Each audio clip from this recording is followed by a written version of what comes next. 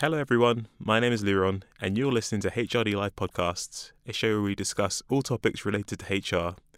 This week we'll be focused on men's mental health and financial well-being.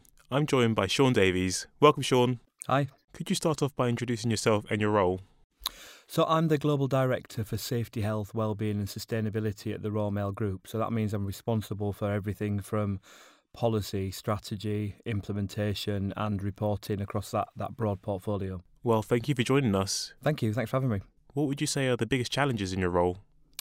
Well, the Royal Mail is a fantastic place to work and to be, and it's 503 years old this year, so it's got a big, deep-rooted heritage and history, and that in itself is both a challenge and an opportunity when you're trying to do new things. It's got quite a lot of people that have been there a long time who can at times take some convincing to do things differently. But in terms of challenges, the main issues that we have are around supporting people's workplace health and well-being and doing it in a very collaborative way as opposed to making it an imposition on them. So on the flip side, would you say that the most exciting part of your role is overcoming that challenge? Yeah, I think the thing that's really exciting is because of the scale of the employees, so we've got over 140,000 people. I think for me what's really exciting is the opportunity to positively influence that. And if you think about that, if we can influence that population, the impact that could have on the UK overall is massive. So that in itself is a kind of social dimension as well as an organisational dimension. So, as a whole, how important would you say it is for organisations to constantly address mental health, big and small? I think it's important for organisations, regardless of the size, regardless of what sector you work in, regardless of all those variables, to think about mental health and well-being. And I think it's incumbent on community and society overall to think about mental health. And I'm really pleased by what I've seen in recent years and months that mental health is coming up the agenda and people are talking about it much more readily. So would you say that mental health has come a long way in comparison to what it was 10, 15 years ago? I would say even shorter than that, certainly within the last 5 years. I think the example I always give is that you've got the Health and Safety at Work Act came in 1974, so that's 45 years ago. It's a long time ago. But I think historically, it shouted safety and only whispered health. So the health piece was quite underrepresented. Then throughout time, the occupational health dimension became louder and more talked about. But the well-being piece, particularly mental health, has only really come to the fore in the last kind of 5+ years. We're still really in its infancy at the moment. What do you feel actually sparked that change into making it a priority for organisations? I think the pace of life, the demands on people, the always-on culture that we've got now. If you think back kind of 5-10 years ago and think about how people used to, or 20 years ago, how people used to work in terms of paper-based things. Now everything is instantaneous, email, social media, that instant requirement for you to be always on. And I think the world feels like it's a much smaller place and constantly on. So the expectations are much greater. And I think that brings with it a level of anxiety and pressure and stress. And I think that contributes to it. I also think that social media plays a big part in the world of mental health, both positively and negatively. I think the fact that people can portray themselves to be something that they're not necessarily, which can make people feel inadequate, can be an aggravating factor. And I've seen that played out through my own family, through my nieces. I've got a 16-year-old niece who often compares herself to other people she sees on social media, and I have to explain to her that could just be a construct for the purpose of social media. So I think all those things play into the rise in it. Plus, people talk about mental health more often and more openly now, so that in itself is a factor. Yeah, social media is such a massive influencer in the world of work and in our lives in general. What do you feel are the biggest misconceptions in mental health at the moment? Yeah, I think there's still a number of things to overcome. I think there's still stigma to overcome. I think there is still an embarrassment factor to overcome. I think there's still the fact that men generally, again, not universally, but generally are uncomfortable talking about their mental health. So I think there's a lot still needs to be done in that area, which is an area that I'm particularly interested in. Hence why I published a book with a colleague of mine called Positive Male Mind, which is about men's mental health specifically for that reason. So yeah, I think there's still a lot to be done. I think we made some great strides, but there's still underrepresented groups that need support. Definitely. And what do you feel companies can do to, once again, make that push forwards to supporting these groups? Yeah, I think that's a great question. And I think it's really important that organisations think about the role they can play as part of the overall piece. So not as the one size fits all or the fix. I think there's lots of everybody's got responsibility, and society overall has got responsibility to help destigmatise mental health issues. I think organisations can be really helpful in equipping their managers to support employees that might be struggling with mental health issues, to perhaps think about things like an employee assistance programme. If it's a small, medium-sized organisation, can they buddy up with bigger organisations to kind of learn lessons or kind of share best practice? So I think there's a variety of different ways that you can make improvements. I think one thing I'm really keen on is promoting this concept of done with rather than done to. You cannot impose health and well-being on people, particularly, they're adults. We're all adults. So and it's more than just drink a litre of water a day and eat 5 pieces of fruit and veg and stop smoking, etc., etc. What I think you need to do is to give people information and allow them to make informed decisions that are appropriate for them. Definitely. So going back to your book that you wrote, why do you feel that such a large percentage of males in the workplace suffer from mental health? Yeah, I did a doctorate, and I did my doctorate in coaching, wellbeing, and organisational culture, and I did that because I was really interested in men's health in general and why men access health services in a different way to women. And I did 16 years in construction and 2 years in waste prior to coming to Royal Mail, all predominantly male organisations, and they all had that very similar undercurrent, which was generationally there was still the real men don't cry, which is perpetuated by the media in a number of examples, I might add. The fact that they were considered to be quite macho organisations, so it was all about staying strong. Add that to the UK's kind of view of stiff upper lip, and it just becomes another kind of layer to consider. And I found that when I was supporting people with mental health issues, they often came to me for help, advice and support as an absolute last resort. They were really kind of at that tipping point. And when I'd say to them, well, how long have you been suffering with this, or when did you identify you had a problem, or how long have you been struggling with this?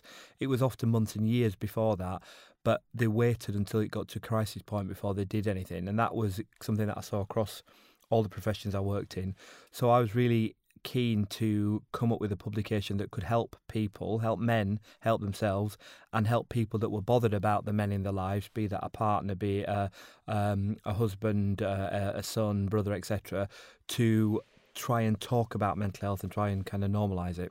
Definitely. So working for a huge company like Royal Mail with such a large workforce, I can imagine it's quite a challenge to address all of these different issues and mental health problems due to different age groups and diversity. Yeah, it is. And I think that's why it's important that you create a network of ambassadors. So, and I'm a big fan of peer-to-peer support. So I think that what we've done is we've come up with this ambassador program, and what we've done is we've helped upskill our frontline middle managers, senior managers on health and wellbeing, and specifically mental health issues, so that they can act as a coach, mentor, steer to people that they're working with, so that it's done more on a more local and devolved level, rather than it all feeling like it's coming out from head office in inverted commas. Yeah, so it's once again about increasing that transparency and to ensure that it feels included. Yeah, and one thing that's been really encouraging has been that since we've been doing the programme within Royal Mail, the amount of people who've come forward and wanted to share with us their experiences and stories,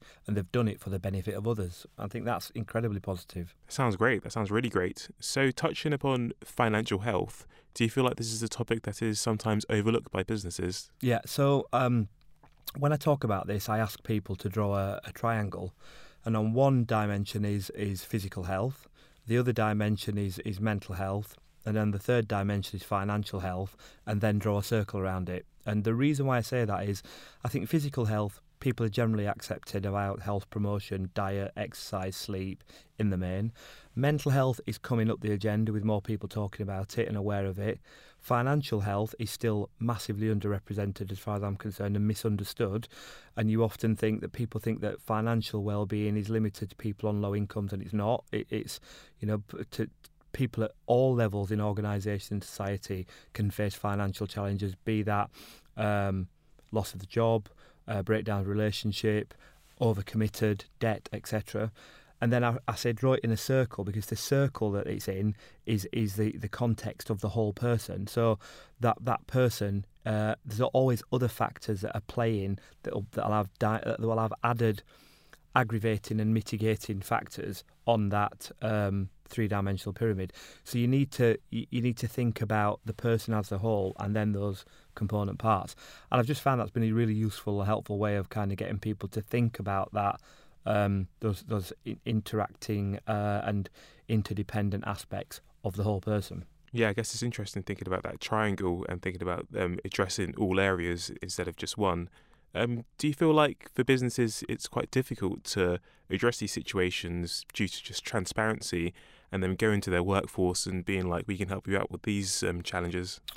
So if I think about what we've done in Royal Mail, we have an ongoing a financial education programme. We work with a variety of different providers that can help us with financial advice and support. We've also got a charity, the Rowland Hill Fund, which is our benevolent fund, which helps people that get into financial difficulties or in need of other financial support. Not always difficulties, but they might find that, for example, we had an employee whose wife had a stroke and needed some assistance in buying a wheelchair, a specialist wheelchair, and people, they can put a grant application in, and we will give that, and that's funded through a variety of kind of fundraising activities. But I do think that we are really supportive of financial education and financial well-being as an organisation, certainly more than I've seen in other places I've worked. Mm-hmm. Yeah, definitely. So I guess it's even more important for that culture to be there for businesses. And so if the workforce does have that positive culture, then it's a lot easier for them to go to business leaders and go to their line managers and ask for this help. I think the other thing as well, if you think about the pyramid again with physical, mental and financial, if you're financially constrained, you can't eat well. So that has an impact on your physical health. If your physical health is compromised and you're not sleeping well and you're worrying about debt, that has an impact on your mental health. If your mental health is not well, you're not contributing fully to taking care of yourself. So the physical health is compromised, which may limit your ability to earn money, which can impact on your financial health. So they're not just abstract ideas. They are all interwoven in terms of how they fit together. Mm-hmm. Do you feel like there's enough information out there for financial health? I think it is on the up, and I think big organisations, and particularly from the banking sector, are kind of starting to push that. You might have seen some of the adverts on TV of late that have been pushing the kind of financial well-being, financial education piece. I think organisations that go into other organisations and support them in financial health, education, etc. Again, are becoming much more prevalent. So I think. It's still early days, still at the start of that conversation, but I think it's a lot further advanced than it was, say, 2-3 years ago. Yeah, great. So last question from me, do you feel like all of the issues in the triangle are going in the right direction? And do you feel like it'll only be a couple of years before we start to see these challenges being solved? So I am the eternal optimist. So yes, I think they are going in the right direction. I think you've got to guard, though, against them being flavour of the month. I think you've got to make them sustainable and embed them into your organisational culture and your own values if you're going to kind of make them be, sustainable for the next generation.